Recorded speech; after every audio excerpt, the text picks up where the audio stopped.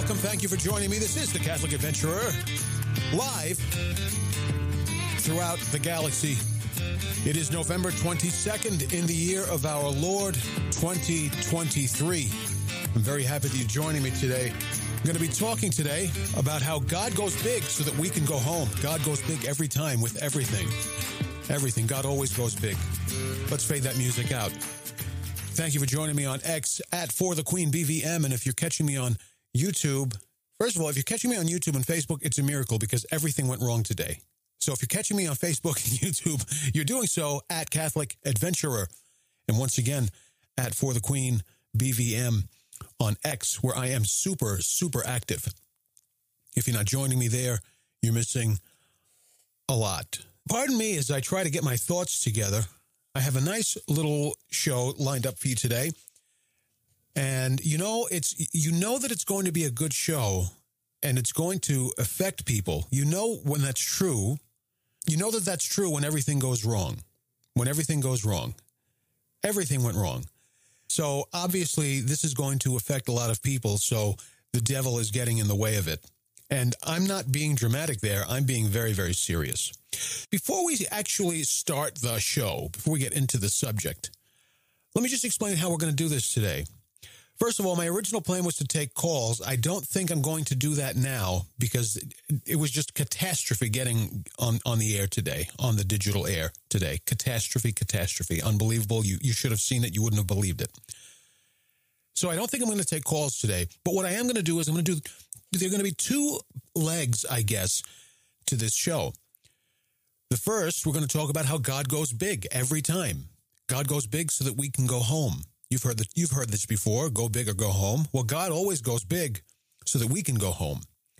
And then for the second leg, I'm going to talk a little bit about today's Mass readings. I'm going to talk about today's Mass readings, which I have been over the past couple of daily broadcasts, because they're just so powerful and there's so much we learn, especially in the book of Maccabees over the past couple of days. How do you get the second half of the show, and why am I doing it that way? God goes big so that we can go home. Let me set a foundation for you like this. Everything that God does is a big deal. I mean, a really, really big deal. He doesn't do firecrackers. He does, atomic bombs kind of deals. Everything he does is a big deal. If you look at the history, and I said this on X this morning, if you look at just for one example, the salvation history of man, that's just one example. It's a big example, but it's only one example. If you look at the salvation history in Scripture, and you go from Genesis all the way to the Gospels, salvation history is a pretty big deal. Every step of the way, it was a big deal. Every single step of the way. From the history of the Jews, the exodus of the Jews, parting of the Red Sea, Moses, the Ten Commandments, everything was a big deal, okay? So when God, for instance, brought Israel out of bondage, he made a big deal out of it, starting with the plagues. Well, not starting with, but including the plagues, right? God didn't just appear to Pharaoh, right? God sent a messenger to Pharaoh and said, if you do not do what I'm asking you to do, I'm going to rain hell down on Egypt. And he did 10 times. I think there were 10 plagues, right? I'm pretty sure. 10 times. You look at the parting of the Red Sea, pretty big deal. Did it play out the way we see it in the movies? It probably wasn't that. It probably wasn't like that, but it was still a big deal. Right? Even the Egyptian, it was legendary throughout the region, what God did for Israel, including the parting of the Red Seas. Okay, it was legendary throughout the region because God goes big. Then you look at the prophets, the miracles, the signs and wonders through the prophets, and so on, right? You look at the victories of Israel. You look at everything in the gospel. God goes big. Everything is a big deal. Why is that and how is that? God is the eternal truth. Everything that comes from him is found in him perfectly. Even things you don't think about. Humor, right? Our sense of humor comes from God. Humor, intelligence, creativity, holiness, obviously, beauty, everything. Everything that comes from God, everything that you experience every second of your life, and even things that you don't even know about or don't know about yet, everything that comes from God, right? And so everything that comes from him is found in him perfectly, wholly, not H-O-L-Y, W-H-O-L-E, wholly is found in him. Okay, he has the best sense of humor. He's the most beautiful. He's the most incredible creator, and so on. Everything is found in him perfectly. So when God acts on something, when God acts on the created order, the human order, whatever, when God acts on anything, he orders it and brings it to a sort of perfection. And why do I say sort of? When he acts on us, he can't bring... To bring us to perfection, we would have to become like Adam and Eve before the fall. That happens in heaven. Ultimately, it happens, but it doesn't happen on earth, right? So he brings it to a sort of perfection. He orders it, rather, to a sort of perfection. He goes big. Everything is a big deal when God acts on it. Why? Because God doesn't shortchange himself, right? God doesn't shortchange himself. If you give your children a gift, or if you act on something, you don't do it in a cheap way. You try to act on something or to provide something in the most perfect way possible that you have the capacity to provide or to do, to act, right? Jesus says something like this in Scripture, who among you would give your child, I think, a serpent when he asks for bread or something like that, or might have been a rock when he asked for bread. You try to act to order things to a certain perfection, right? And how imperfect are you? How flawed are you? Yet you still try to bring it to a sort of perfection, to reflect the wholeness of your intent and desire. Well, if humans do that, why wouldn't God do the same? And when God orders something to a certain perfection, he's doing it from the perspective of perfect being, from the position of perfect being. So he does everything big because that's who he is. I feel like I wrote an article about this on my website once. I've been doing this for a few years, so I've kind of lost track with what I did and didn't write. Ideas that I had, but I didn't actually make them happen. But I'm pretty sure I did that one. I'll find it I'll put it on this episode's on-demand page. I'll find it. I'm pretty sure I did that. So God goes big with everything. Even the church. Even when he established the church, he went big. The church is a very, very big deal. I'm going to get into that in a second. And I'm going to get into a few other examples where God goes big. We're going to talk about why and how he went big in those examples. First, a quick break from the action. Just want to say hello and welcome those of you catching me live on X at For the Queen BVM. Hello, welcome, thank you for joining me. And if you're joining me on YouTube or Facebook, you're doing so at Catholic Adventurer. And I want to thank you for joining me. You can subscribe to my website and get exclusive content for $5 a month. Dirt cheap. And you know what you're doing for $5 a month? You're not sending me and my family to Maui. You're helping to put food on our table. And we thank you very much for it. So let's get back into it. So I say even the church is a big deal. For this component of the episode, we're talking about examples of where God went big. I mean, really big. He went big in relationship to himself. And how big and serious and bold is God, right? So we're going to talk about a few of those examples, how God goes big so that we can go home. The first that I wanted to point out is the church. There are a few showstoppers in the history of creation, right? A few amazing things. One of them, I would say, is the creation of the angels. One of them is the creation of man. Showstoppers, things that were like, wow, that is a huge deal. Huge deal. One is the creation of the angels. God created spiritual beings, spiritual creatures with personship who had a free mind and a free will. Because before the angels, only God had that, right? And then he made human beings, big deal, because we're spiritual and physical, also a free mind and a free will. I won't get into that, but I could talk for an hour about why that's amazing.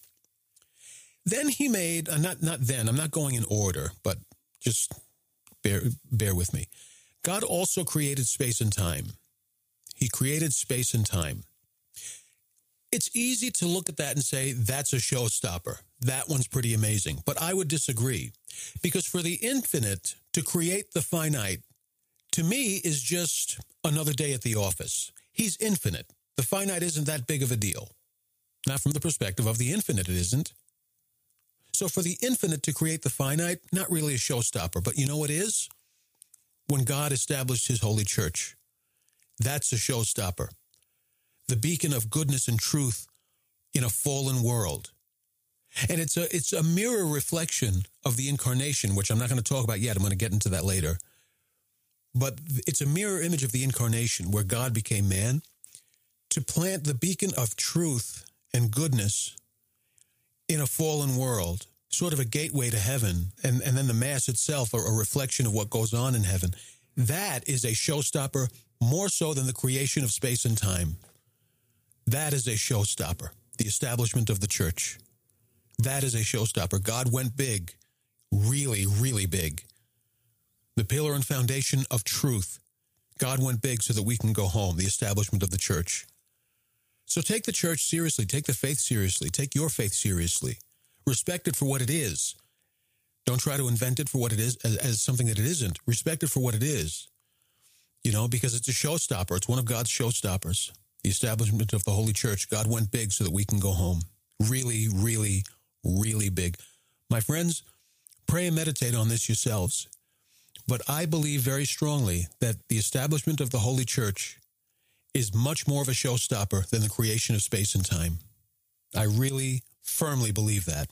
Hey, it's just my opinion. You pray on it, meditate on it, see what the Holy Spirit says to you. Now, one of my favorite showstoppers, where God went so big, is the incarnation of our Lord Jesus Christ. God became man. When God did that, he infiltrated enemy territory and took on human flesh. He became one of us. Let me be very clear. God became one of us. As St. Paul says, he emptied himself of his glory to take on human flesh. God, okay, the creator of everything, God became a human being. Showstopper. I mean, the world is swimming in sin. The human order is fallen. What can possibly make all of that right? And God said, well, I guess I'll have to go down there. I mean, that's a really big deal. That's a really, really big deal. I almost feel like the devil looked up to heaven when that happened, when the incarnation happened. I feel like the devil looked up to heaven and said, hey, that's not fair. Hey, that's not fair. You're cheating. Nothing else can save humanity except for God becoming one of us so that he can sacrifice himself for us, which is still a tremendous mystery to me. In the incarnation, God went, we see all these images of the baby Jesus in the manger and the Christmas creche and all this stuff.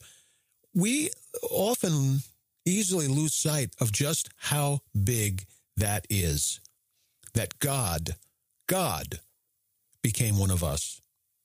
Jesus Christ was born of a virgin. That's big. That's huge. God doesn't do cheap tricks. God doesn't dole out chump change. He was born of a virgin. Why? Well, it's just an interesting trick. It's an interesting miracle. Nope, that is not why. For God to take on human form or human nature, right? Obviously, he has to be born, right? But to be born in the usual way of human generation, sin would have to be passed from the parents to the child. To be born in the usual way of human generation, he would have to be born in sin. And if he was born in sin, if he were stained by original sin, he would not have been the unblemished Lamb of God to take away the sin of the world. The plan of salvation could not have worked if he were born in the usual way, right? By the union between a man and a woman. So the man had to be left out of it, but he still needs, God still needs a body, and therefore he needs a womb, and therefore he needs a woman. And so God, in God's formula, a man was left out of it, and out of the generation, out of the physical generation of a human being. A man was left out of it. In other words, a man was not left out of the picture. A man was just left out of the formula for human generation. That's it. And then the woman that he involved was a pure and sinless creature. And, Mary was sinless and she was perfect in virtue and all this, but even her immaculate conception, right? She was conceived free of original sin. Even her preservation from original sin is an act of God where God went big, where God said, Jesus, the merit, what you merit on the cross later, I'm going to apply now in the conception of Mary, who will be your mother. I'm going to apply that now. And again, I feel like the devil looked up to heaven and said, hey, that's not fair. Hey, you're cheating. You can't do stuff like that. Big deal. God went really, really big. He went really big in the incarnation, and in the incarnation of Jesus and the Immaculate Conception of Mary. He went really big. No cheap tricks. And then Jesus is born, right? And then for a period, we don't see a whole lot of big going on, largely because the Gospels don't offer us a lot of the story of Jesus' early life, right? You have the Magi coming along and, doling out gifts. I don't think that's a big thing. We have a limited amount of data in terms of Jesus' early life.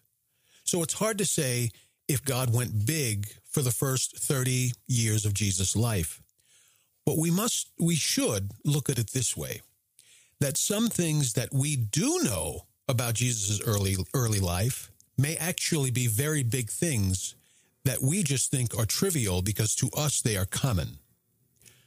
Maybe the Holy Family is an example of God going big, because maybe the family is an example of God going big. But because to us it is common, we don't see it as something big. But maybe it really is. If the family is the domestic church and a reflection of the Holy Trinity itself, maybe that's a much bigger deal than we give credit for. What else do we know from Jesus' life?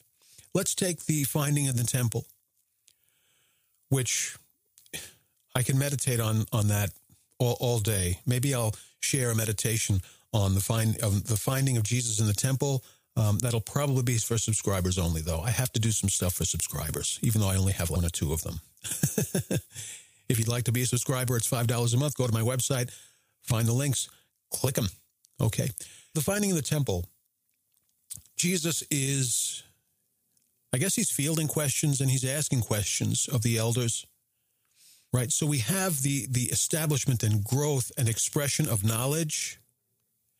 And then when Mary and Joseph find him, we also have almost a void of knowledge because they're confused by what Jesus says to them. Right?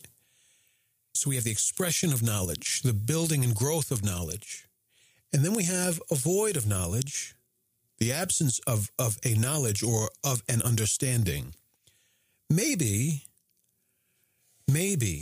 knowing and understanding, maybe these are big deals that God built into the human experience that we just take for granted because they're common. Because to grow in knowledge and understanding is an interaction with truth itself. It's not just an interaction with true things. It's an interaction with truth itself, intrinsic in the in the created order, or inherent rather in the created order. Maybe that's an example of God going big, giving us the ability to, the angels don't have the ability to learn. We do. Maybe that's a bigger deal than we give credit for. That's another one. I can talk for hours about that one, but we have to move on. Then in Jesus' life, we see him. Now get this one, because this is really amazing. He heals the lame. He restores sight to the blind. He cures lepers. He liberates those possessed by the devil. Right?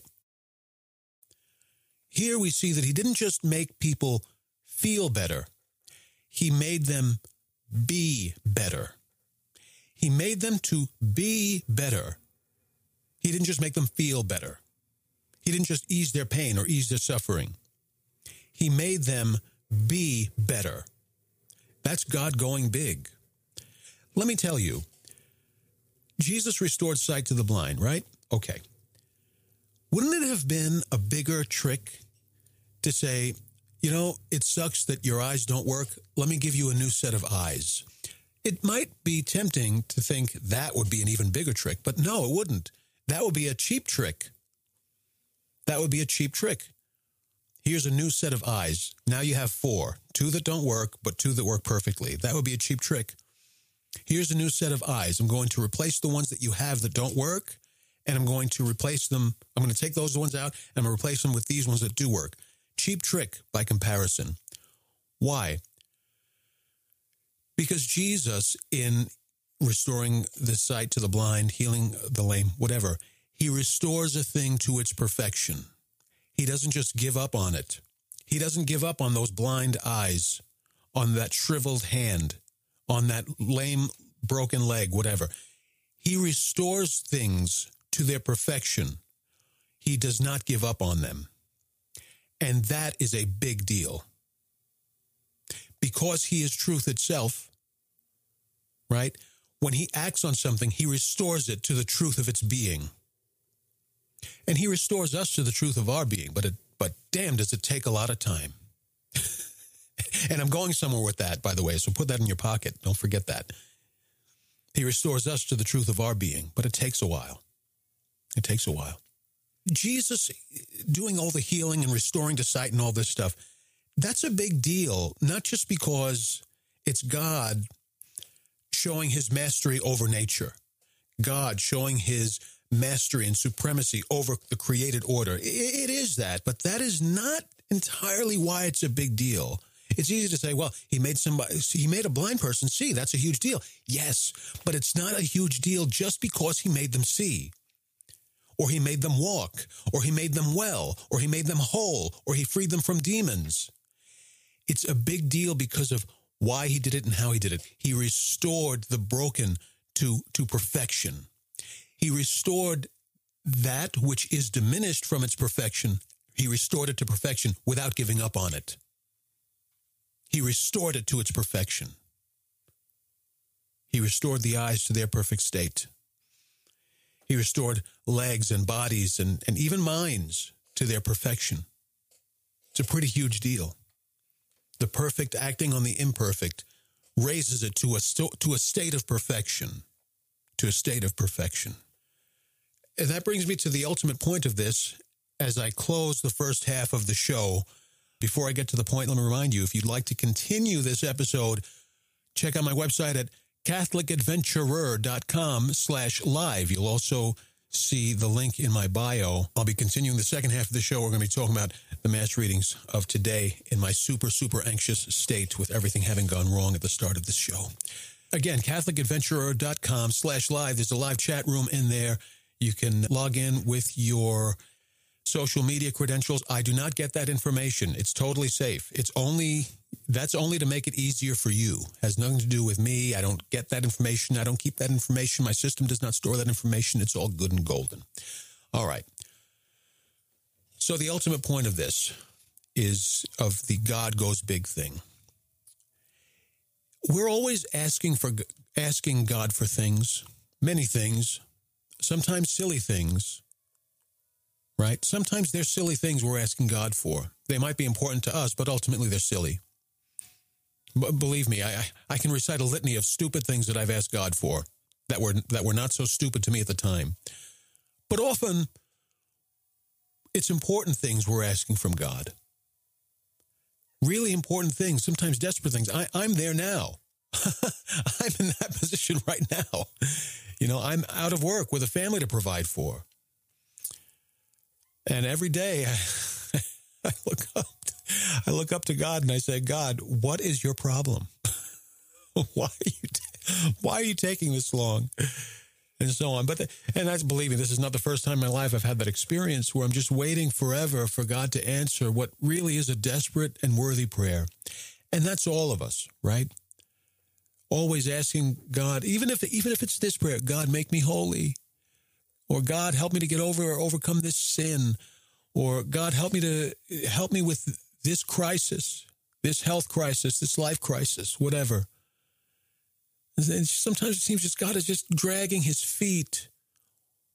Why? Well, sometimes because it's for our good, right? Sometimes God is I'm going to answer that prayer, but not yet. Or I'm going to answer that prayer, but you're not ready for it yet, right? And sometimes his answer to a prayer is no. I personally think, now, no is still an answer, right? So that's still God answering a prayer.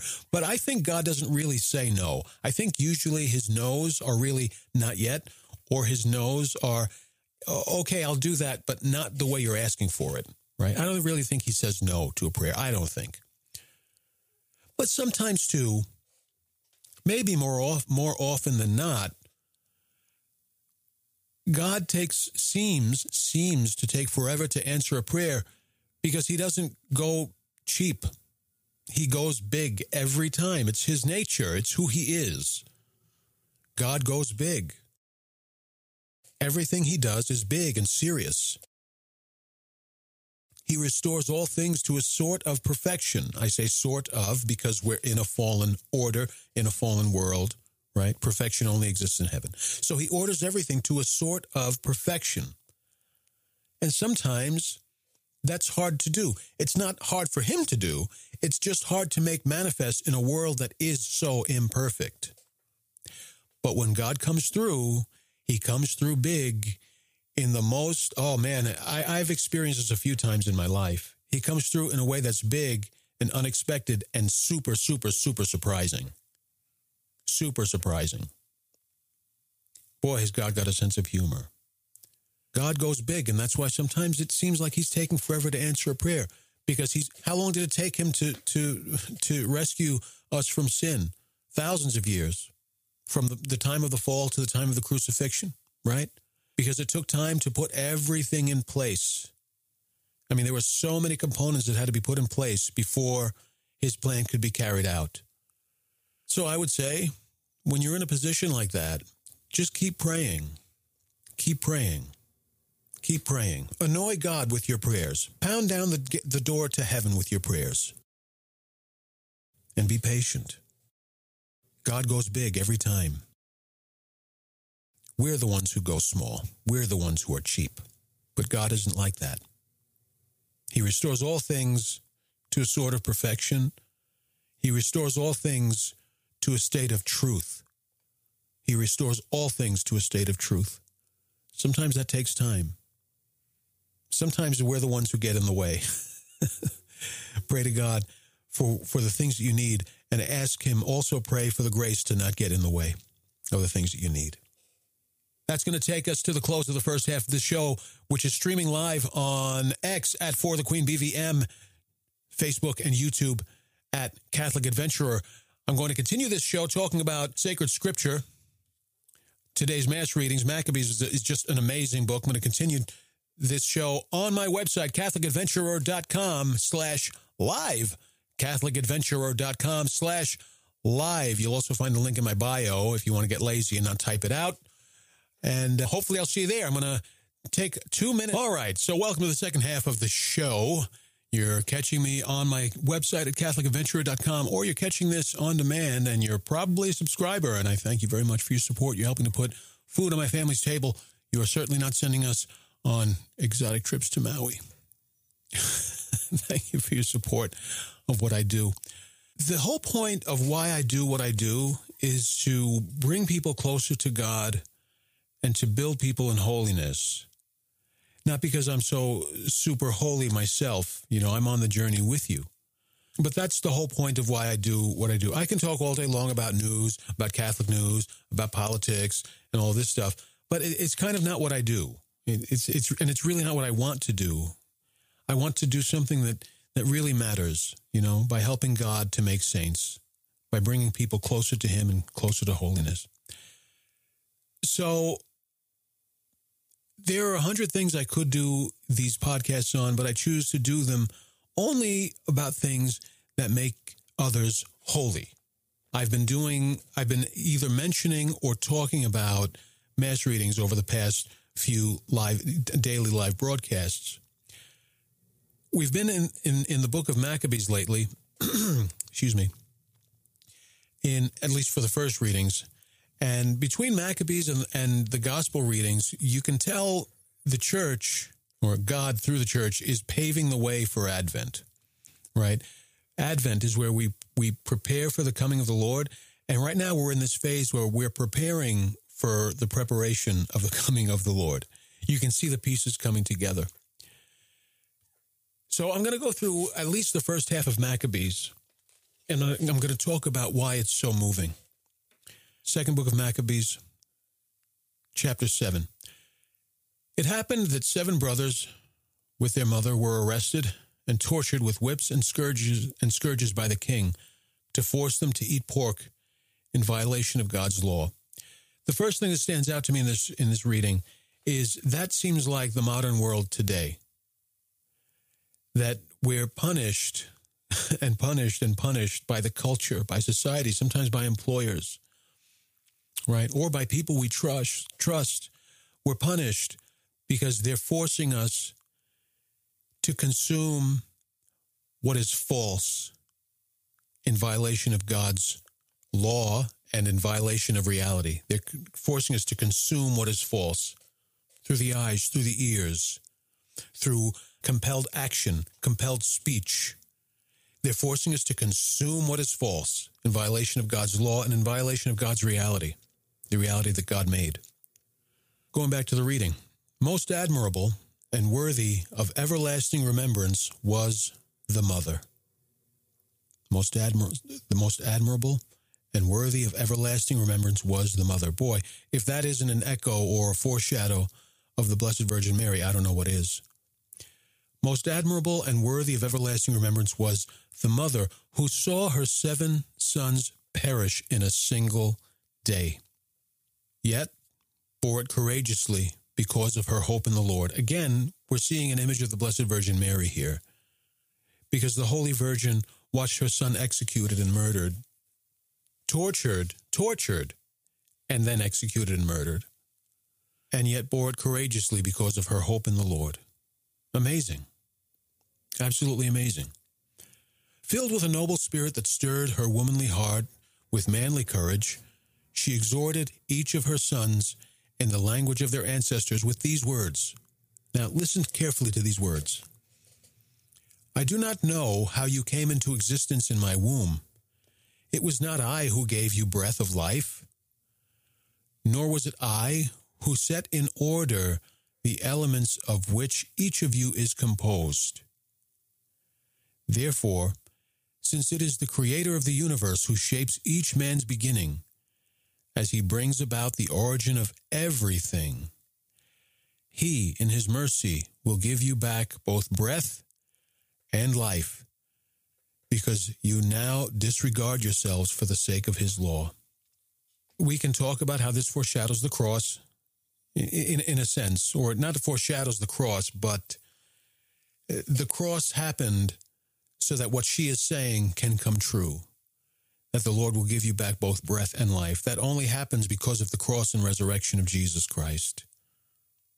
But let me back up this whole idea of, it was not I who gave you the breath of life. You know where we first see the breath of life? When God breathes life into Adam. You know where also we see a sort of breath of life? When Jesus breathes on the apostles and tells them to receive the Holy Spirit. The breath of life gave Adam, I guess, the spirit in life, right? Maybe that was the ensoulment of the human creature, the breath of life. When Jesus breathes on the apostles, he tells them to receive the Holy Spirit, which they do subsequently at Pentecost. But this is also a breath of new life, right? To receive the Holy Spirit.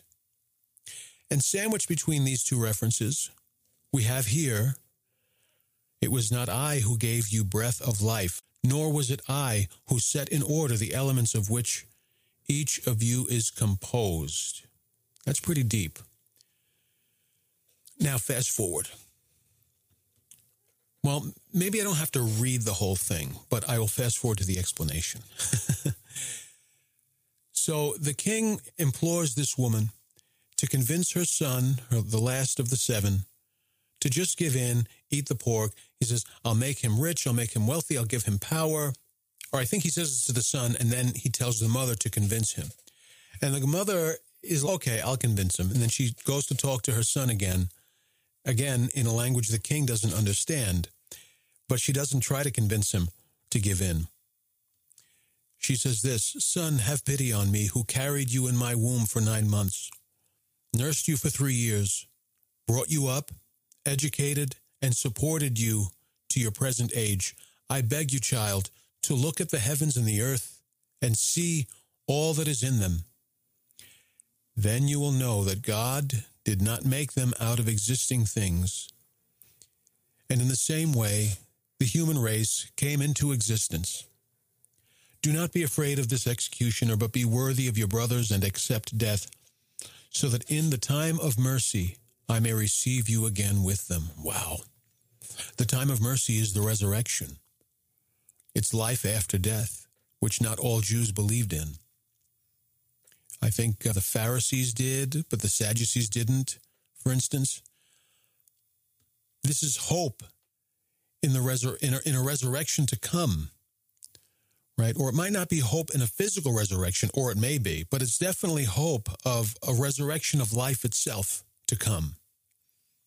She had scarcely finished speaking when the youth said, What are you waiting for? I will not obey the king's command. I obey the command of the law given to our fathers through Moses. But you, who have contrived every kind of affliction for the Hebrews, you will not escape the hands of God. Wow. This is a real hero's story, Maccabees. You who have contrived every affliction for the Hebrews, you will not escape the hands of God. But I will die, I'm adding this part, but I will die out of loyalty to him and to his law and to the covenant. Then in the gospel, first let me just check in here real quick. Then in the gospel, this is the Gospel of Luke. While people were listening to Jesus speak, he proceeded to tell them a parable because he was near Jerusalem and they thought the kingdom of God would appear there immediately. Now listen to this, folks. See if it sounds familiar. A nobleman went off to a distant country to obtain the kingship for himself and then to return. He called 10 of his servants and gave them 10 gold coins and told them, Engage in trade with these until I return.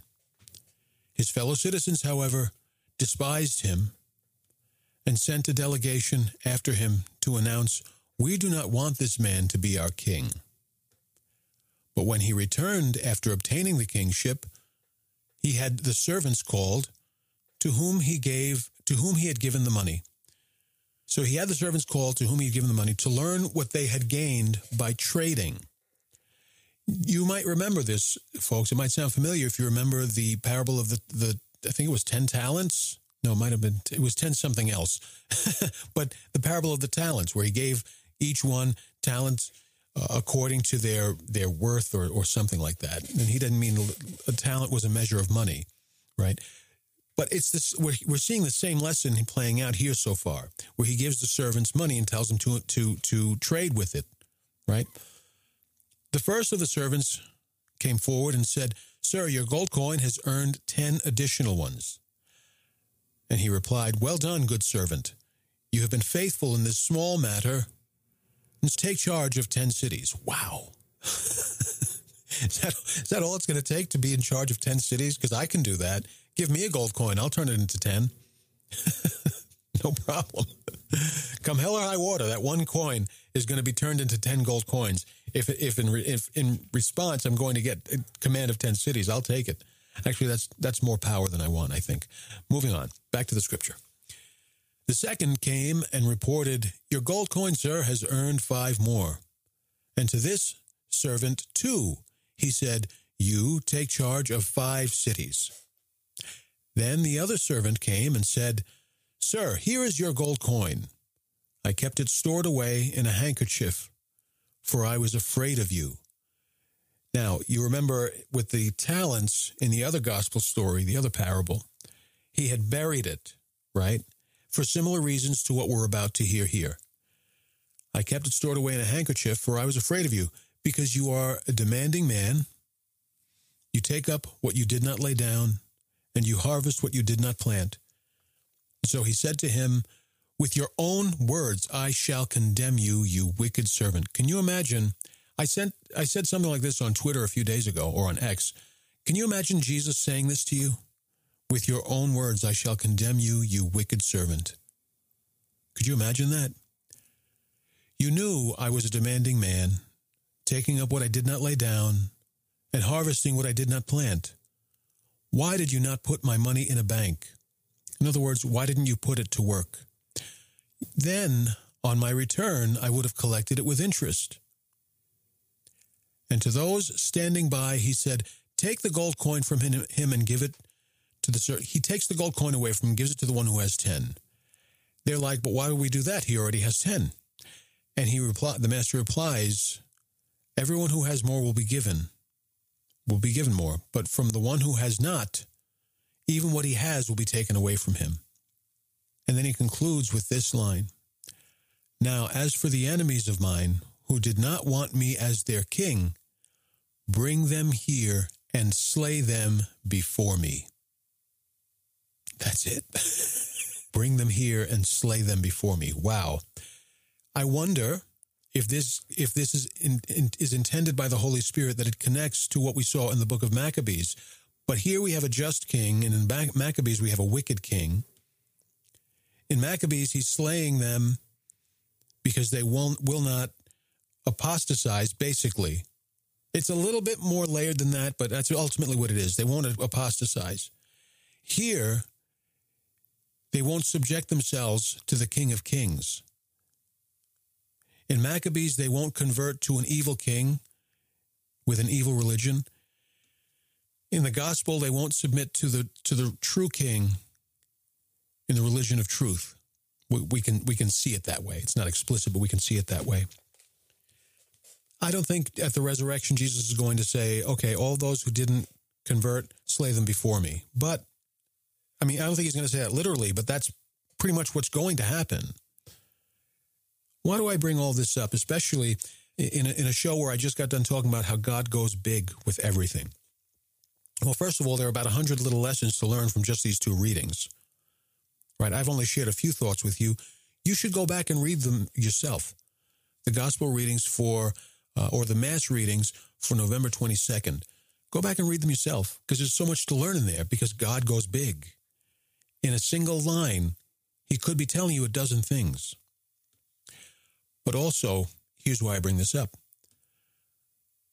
When you look at what the Holy Spirit gives us in the book of Maccabees, that's an incredible, incredible epic story. God goes big.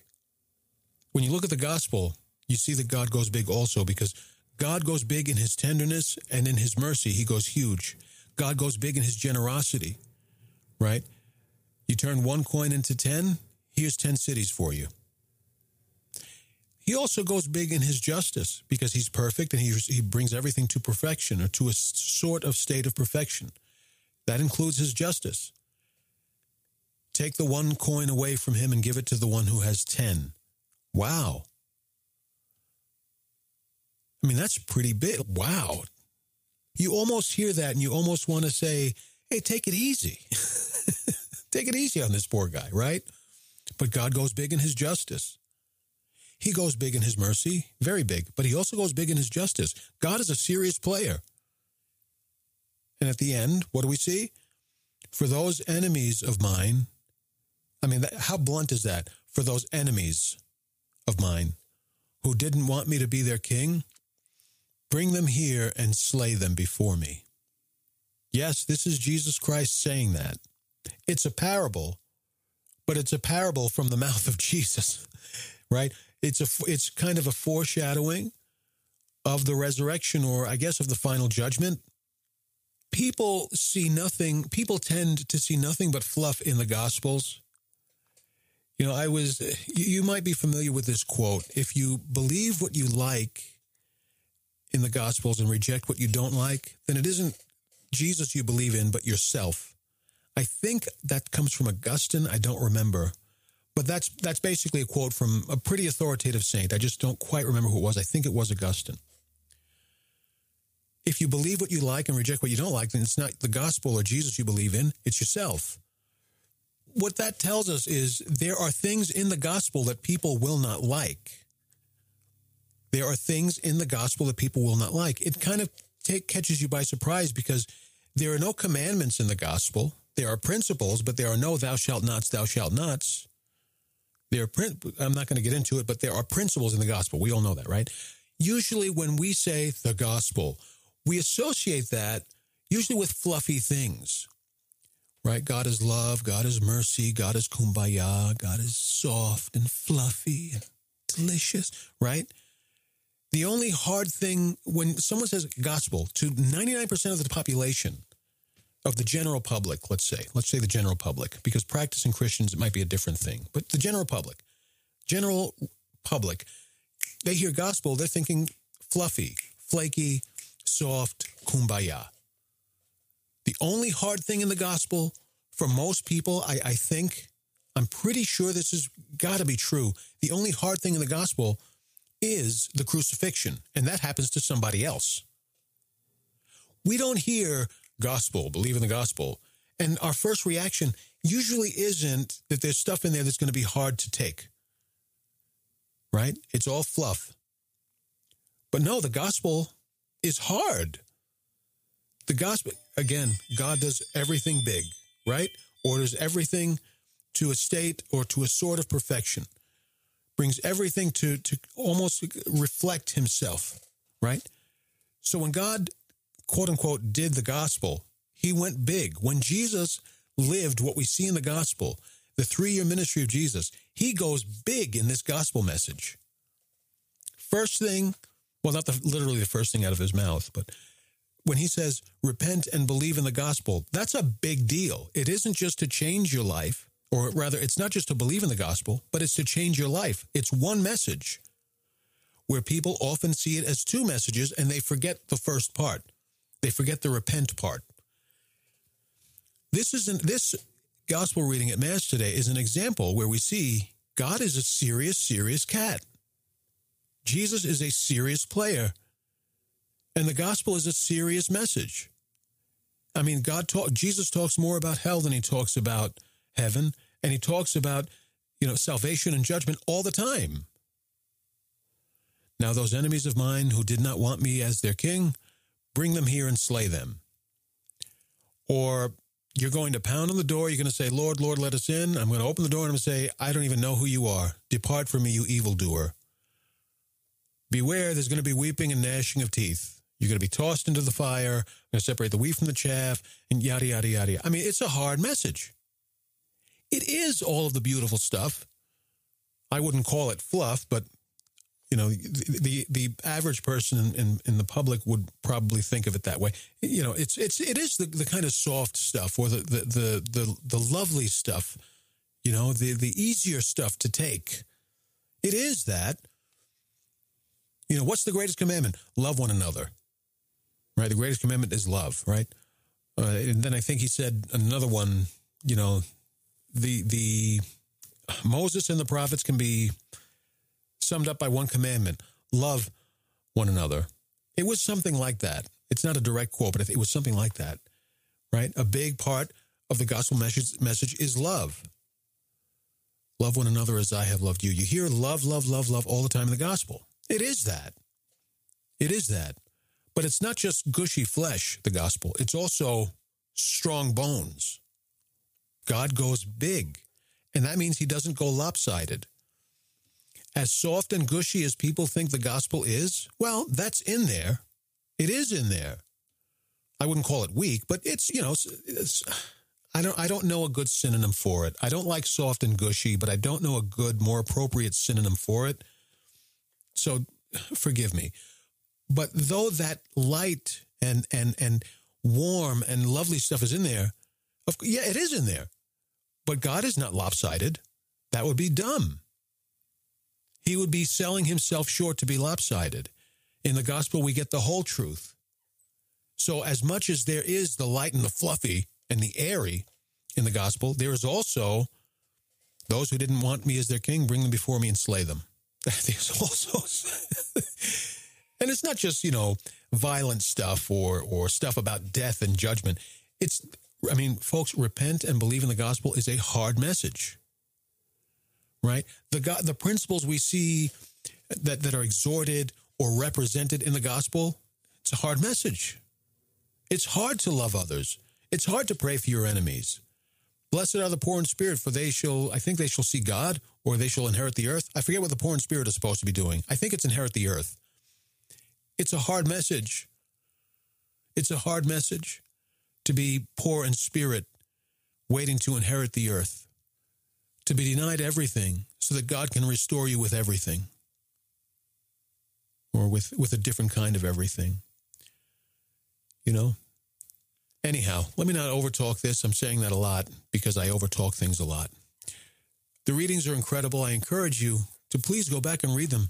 And don't just read them, but meditate on them. Find something that stands out and really rest your mind in it. Really, really rest your mind in it. Meditate on the Word of God. Because that's going to turn you into a saint. It is going to turn you into a saint. And that's going to do it for the first and second half of this show. That's the whole show.